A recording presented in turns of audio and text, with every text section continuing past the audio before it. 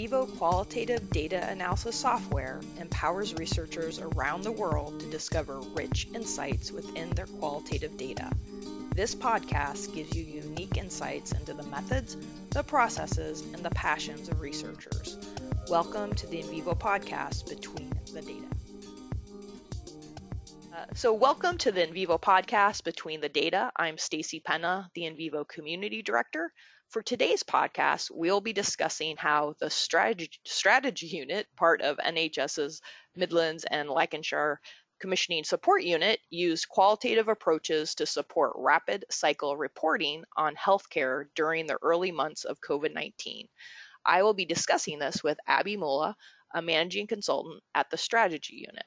Abby, welcome. Thanks for joining me. Thank you for having me. So first off, can you just describe what the strategy unit does and why it was created? So the strategy unit is an NHS organisation, and it's a small team of people. We're at about 36 people at the moment, and we're a team that applies evidence, data, information, analysis to healthcare questions, queries, and we try and apply our understanding to help decision makers within the healthcare service here in the United Kingdom, the NHS, make better decisions and more informed decisions. So that's where we start. That's our starting point. That's what we do. It was created so whilst the NHS is the health organisation in the UK, the very public one, we are divided into lots of different organisations. Within it, majority would be the providers. So these would be your general practitioners, they'd be your hospitals, they'd be your mental health trusts. There's also nursing and community services. But then there's also a lot of supporting organisations which help make commissioning decisions. And we're an organisation which supports some of those commissioning of health services decision making. But we take a very data perspective in trying to do that. Mm-hmm. So that's the strategy unit. We were formed in 2012 with the latest reforms that came into play. So these were legal changes to the health service makeup. Great, thank you. And so what is the research approach the strategy unit uses and why? So as I kind of briefly touched on earlier, our research approach is very much applied. So we will do primary data collection and analysis, but we also do a lot of secondary synthesis as well. I should describe that the strategy unit is kind of two main technical areas which we use in kind of applied evaluations.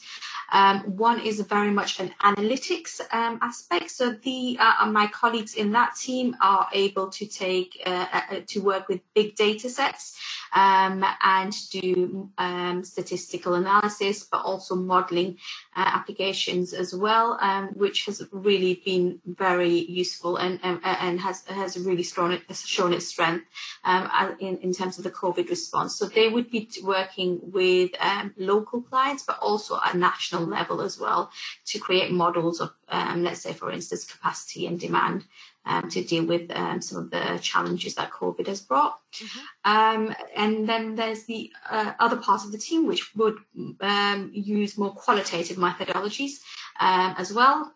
But then there's also different members of the team who can do who have a background in operational work and do service improvement. There's a number of, especially the more senior people, have a background in strategy and have worked for a number of years within that sphere as well. So we're pretty much a multidisciplinary team. Everybody very much empowered by NHS values, but also able to work with data. Oh, I also forgot to mention that there's an evidence team as well. So these are colleagues who are able to take the findings from the literature, both the published, peer-reviewed, and also the grey literature, and use that to make a kind of a decision, or help clients along in terms of what needs to be done. So quite often a client will come to us with a question. They've got a health challenge that they need to address, and we might first look at the literature to see what's what have others done, what does the evidence tell us, and then they might then design a service change. We might then help them evaluate it. We might and our colleagues in the analytics team might then do some modelling to help them anticipate what those what the challenges might be, or what capacity they might need, those type of things. So we do take a very much multidisciplinary approach, and it is very much applied in that sense as well. Yeah, it sounds very dynamic. That's very interesting. So as you mentioned with the COVID-19 response, it's required a rapid change and innovation across health and care. So how has the strategy unit responded to the COVID-19 crisis? So very quickly, I should say. So the first bit about it, and this is what we're also learning, how everybody else dealt with it as well. I think the key to it was collaboration and partnership. So we collaborated with NHS England, kind of the statutory organisation, NHS England and Improvement, but also think tanks in a very early stage. So our director, Peter Spilsbury, made contact with them, and they came together to understand what the analytics need, what the evidence needs would be for COVID as the crisis was unfolding.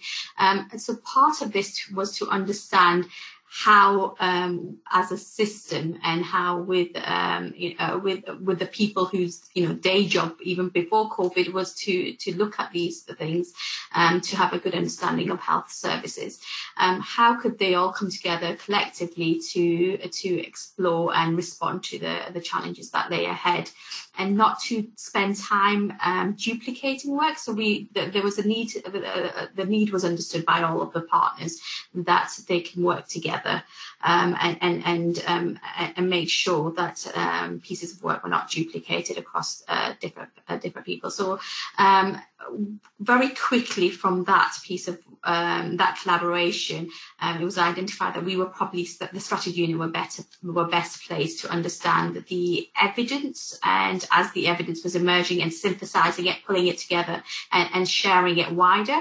So that got started very quickly, and then there were a lot of analytic questions that emerged as part of that nationally. So there was a prioritization exercise that went through that, and we looked for different ways to kind of address some of those. So there's pieces of work that came out of that collaboration, national pieces of work that are now underway. So there's that, and then there were some of our more regional clients that then came to us to say, we're responding. We're having to respond to this crisis, and we're learning quite a lot. And actually, we'd like some support in doing that. So some of the qualitative pieces of work have emerged as part of that. So yes, so we've, in summary, we've responded as most people in health services across the world have, very quickly, very collaboratively, and with the kind of the end point in mind, in terms of how can we sustain the good things that have come about in terms of the COVID, what are the silver linings, and how can we learn from them. So you're right. So that was one interesting thing reading your work on the website, is that you talk about being quickly. So I read that you have the weekly rapid cycle reporting of the headline findings from an initial analysis that you've done with interview notes and recordings. So how was that done, and how did it maybe change the way you conducted your qualitative research? Yeah, that's a really interesting kind of innovation, and I'm interested to see how methodologists in academia respond. So one of the things that we've always, in one way, prided ourselves, because we're embedded within the NHS, we will get direct questions from people who are delivering services, who are, clinical champions, who are policy people, in terms of the change and transformation that are going on, and usually and they don't want academic outputs, because what they need is something that's robust information, but that will help them make a decision quickly, because sometimes the decision has to be made tomorrow, rather than in a few months' time, or even in a few years' time, when academics can kind of properly report on their work. So, and especially with COVID, there was just no time to waste. So we had to make sure that the way that we reported on our findings, when the client has asked the question and the information was relevant to the client, how quickly we responded to that, whilst maintaining some level of robustness to do that. So this particular project that you're referring to, that we've shared on our website, it was a region. So in the UK, in terms of healthcare, there's different setups. So they're called SCP, so Sustainability and Transformation Partnerships. So one of them came to us to say, where primary care especially has changed very rapidly in this time, and we'd like to and we've been supporting them to change, and we'd really like you to evaluate what we're doing, and with a kind of a focus on how do we learn from the COVID directed changes. So what we did, and they said to us, look, we've got capacity to do a bit of the work and support the bit of work, but we don't have any knowledge on how to do some of it. So it became quite clear very quickly that what they wanted was a qualitative piece of work. So what we did, my colleague Mahmouda and I, and Paul Mason as well, we supported the health, the commissioners in our context. We supported them. We trained them to do the interviews, and also service leads. So they did the interviews. They identified who needed to be interviewed. So these were service leads, general practitioners in this first case, the one that we've reported on so far. They identified who were the main people that needed to be interviewed. They interviewed them with some training from them. The topic guide was co-designed by us with them. And then we taught them how to write more detailed notes. For the primary care work, we also transcribed those interviews. So on the basis of their notes, we then asked them to, we held a reflection meeting. So what we were doing as part of the rapid reporting process is that we held regular reflection meetings, so that all the interviewers plus the evaluation team came together to discuss what they were finding, and we used that as a way of rapidly writing up those notes. So on their rapidly kind of reporting on their notes, I should say.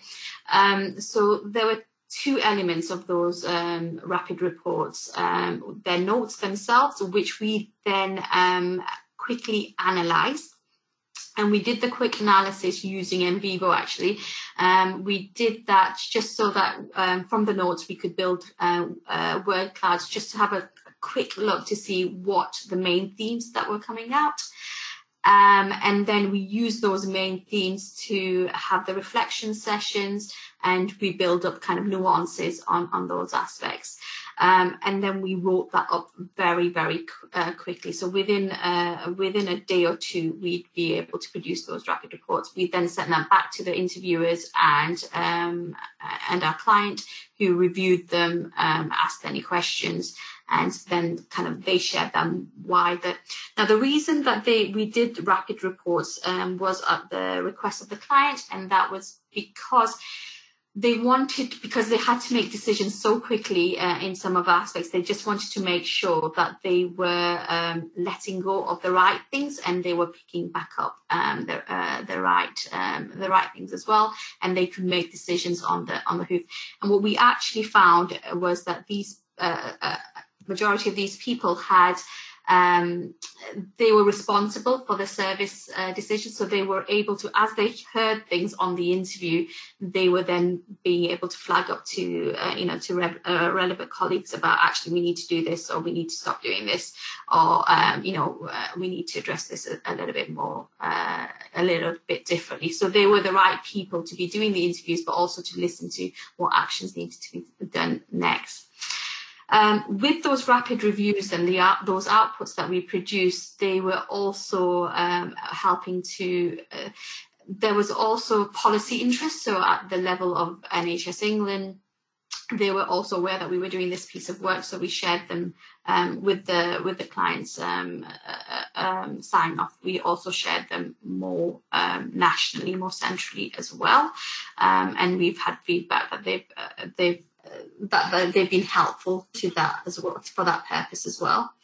And then what we did with the rapid reports, it helped us develop a framework, a coding framework, which we then used for the more in-depth analysis. So once we got the transcriptions back, we then coded them, refined the coding framework, and we've now produce a more detailed narrative qualitative report, which has been now shared with the STP, and we're doing a number of subsequent activities as part of that, including building a logic model so that they can plan for the future. So we're using those outputs as well for that.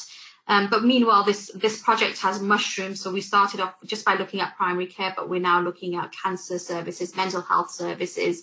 We're also doing the care home interviews as well, strategic interviews, social care. So we're looking at different aspects of the healthcare system. We won't be doing rapid reportings because the COVID response phase has moved on. Mm-hmm. And it is not seen as necessary. And also because with the primary care interviews, there was very much a start and a stop and different phases. And GPs were general practitioners were around to do those interviews. But in this case, we haven't quite had the same. It's a little bit. The services operate a little bit differently, getting into people's diaries.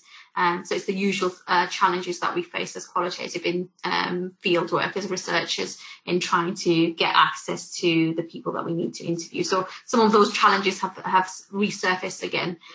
So yeah, it didn't make sense to do the rapid reports in the same way. But we will still write up. We will still do the analysis more in depth and write up all by the end of September. From the rapid cycle reports you did, you're doing more in-depth analysis. That's what you're saying now for September? Yeah. Okay. Yeah, and the idea was to repeat this process with a different STP in the region. Mm-hmm. And it's been a bit more challenging to get those done. Again, because they're at different phases, there wasn't quite the same client, the same approach that they had available.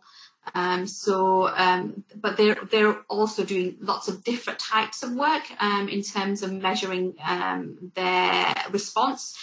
So what we've suggested there is how we can help is synthesize the different pieces of work, so their findings from the different pieces of work. So we're supporting them to do qualitative pieces of work, and then we'll objectively synthesize all that together. So I guess the point that I'm trying to make is that the rapid reports was something that the client asked for, mm-hmm. and we were able to rise to that challenge almost. Yeah, no, it's interesting a way of doing it, and I'm guessing you might do it in the future depending on the client's needs. It sounds like, or it seemed like because it was a crisis that this was the best way to go about getting the data and findings fast too. We'll take a quick break from the podcast to tell you how to find the Strategy Unit's work. Visit www.strategyunit.wm.nhs.uk to find their latest publications. One thing, so you had 3 rapid cycle reports, and I was just wondering, how did the findings change from the first report to the second to the third, or were they consistent? So they built on them. So they each round built on it. And we did the interviews. We started at the end of April and we finished at the end of June. It was interesting because that even within that point in the UK, so the UK had the peak just in the we were at peak at the middle of April. And at the beginning of June, they started on the kind of restoration phase, the recovery phase. So first it was the response phase and then the kind of the recovery phase. And what happened, especially in primary care, was demand really fell. We also saw leadership emerge. So in the first bits, they were just responding to the crisis. But in the final, in the final interviews, they were suggesting about how primary care leadership had emerged and what that meant for system leadership in healthcare services. So that was quite an interesting aspect as well. Mm-hmm. That sounds like it was sort of surprising to people, that finding. Yeah, I think it was less surprising. I think for other system leaders, we knew that their feeling was that we knew that existed, but it just needed opportunity to kind of so it needed a crisis for that innovation to emerge, and that's pretty much what we're hearing from across. So whilst the availability of technological tools to deliver health services differently have been around for a while, the adoption of those have been pretty minimal. But actually, with this crisis, the ways of working have been more innovative. Mm-hmm. And so using the technology itself is not the innovation, it's the ways of working. And I think that's the same around, collaboration, partnership, leadership, distributed leadership. Some of all these things have emerged, which have always been there, but it just took that crisis to catalyze and for people to change behaviors and work differently. Mm-hmm. So you've mentioned some of this already, but I was just curious, how did the quick findings impact healthcare decisions? So even if you just want to give one explicit one and you've done some of that already, but anything that you can think of that really made an impact? I think what's making it, I think it's what we did with the rapid reports, and especially the primary care kind of the detailed report, which we haven't shared as yet publicly. But what that is helping the healthcare economy, the STP, to do is really shine a light on primary care's involvement in the system response. And the value of system of having them as a partner and having them as an equal partner. So I think that and for them to be a collective, so it's really shown a light on them being a collective voice. Mm-hmm. And working together, and how that can then bring the system to the fore. Great, thank you. And then just my last question is, what one piece of advice would you give researchers conducting research at this time?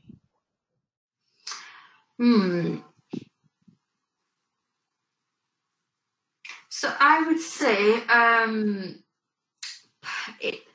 it's the value. So when researchers, and especially probably academic researchers, is trying to put yourself in the NHS's shoes.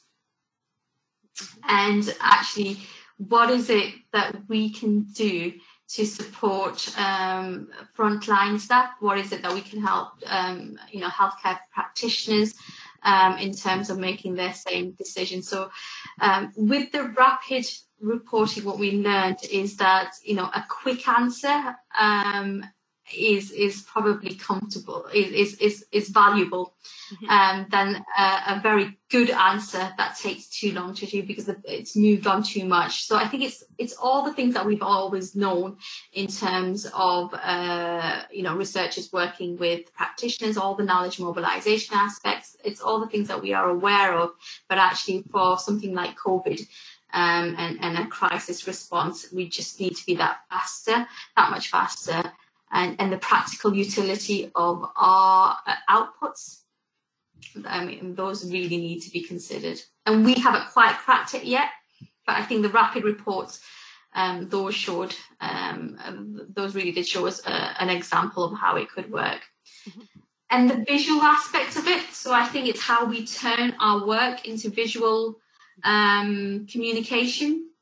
Also, what we, in our rapid reports, for those of you who've seen them, we've got a grid that we've borrowed off the RSA. So this is the Royal Society of Arts, and they did something about responding to crisis and kind of mapped it to us. So it's a grid, and it shows in terms of lessons that I learned, what you keep, what you stop, what you let go of, and what you amplify. And I think mapping some of our findings to those and sharing that has been really useful for the client and wider. So I think that's, so it's the advice is think about the outputs and how can those outputs quickly facilitate NHS practitioners, healthcare practitioners to make decisions.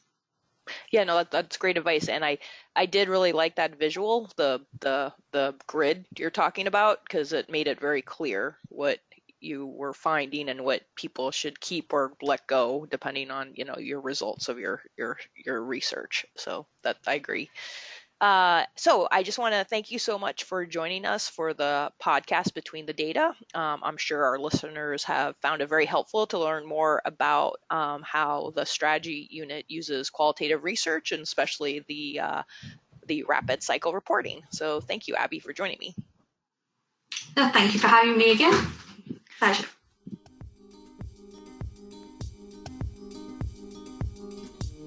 Thank you for joining us for Between the Data. If you enjoyed this podcast and want to hear more about NVivo podcasts and community events, please visit go.nvivobyqsr.com/community or email me, Stacey Penna, at s.penna, penna, @qsrinternational.com.